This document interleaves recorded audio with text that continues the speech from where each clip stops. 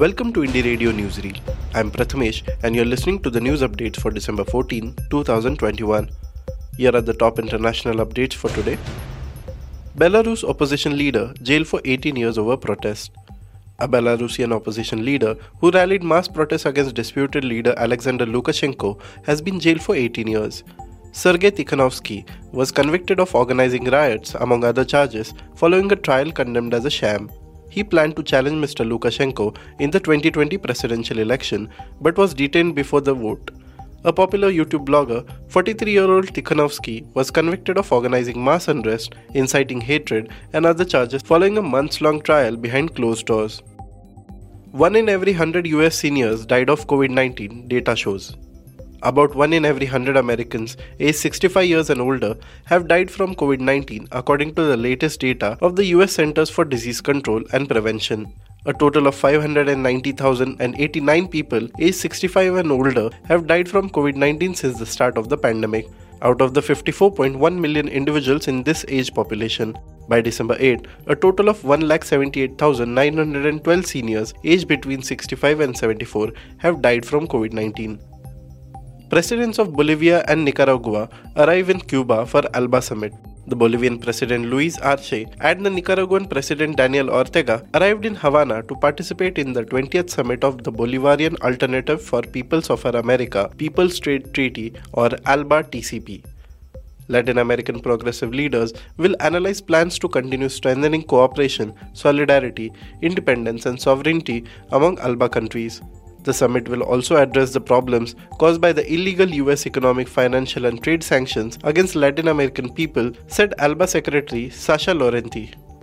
US and China maritime defense talks to resume. US-China maritime security talks stalled last year amid mutual accusations of sabotage are set to resume with 3 days of virtual meetings starting on Tuesday. The annual Military Maritime Consultative Agreement Working Group and Flag Officer session will feature representatives from the US Indo-Pacific Command, Pacific Fleet and Pacific Air Forces, while People's Liberation Army Naval and Air Force officers will make up the Chinese delegation.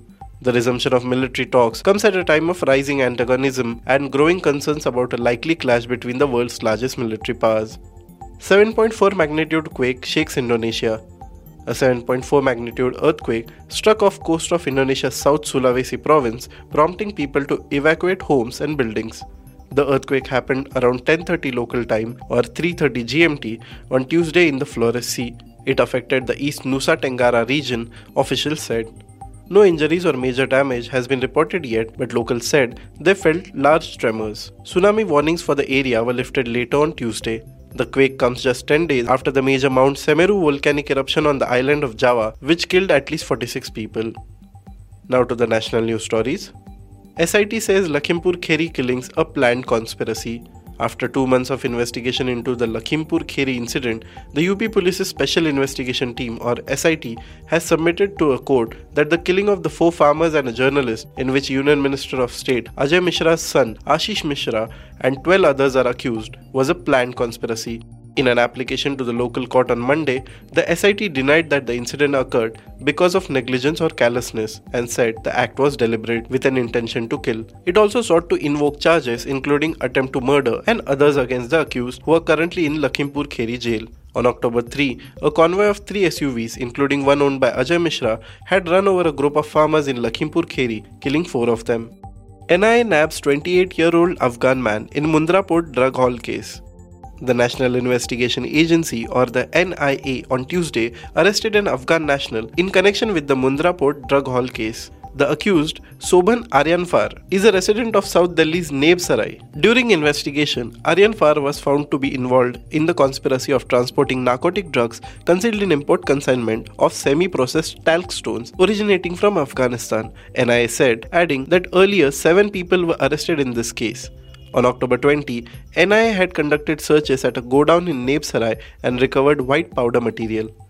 Lioness and 2 cubs found camping 60 kilometers from home in Girnar.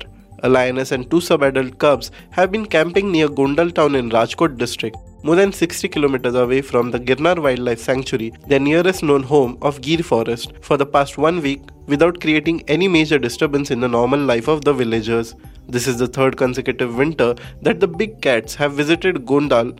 Experts say this is part of the population spilling over from Gir forest and other protected areas spread across Junagadh, Gir, Somnath, Amreli and Bhavnagar districts, and the lions recapturing the territory.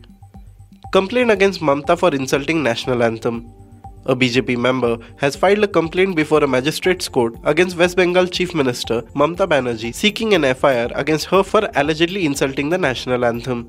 The complaint alleged that Banerjee, while attending a function in Mumbai on December 1st, sang the first two verses of the national anthem in a sitting position, then stood up and sang two more verses and then abruptly stopped.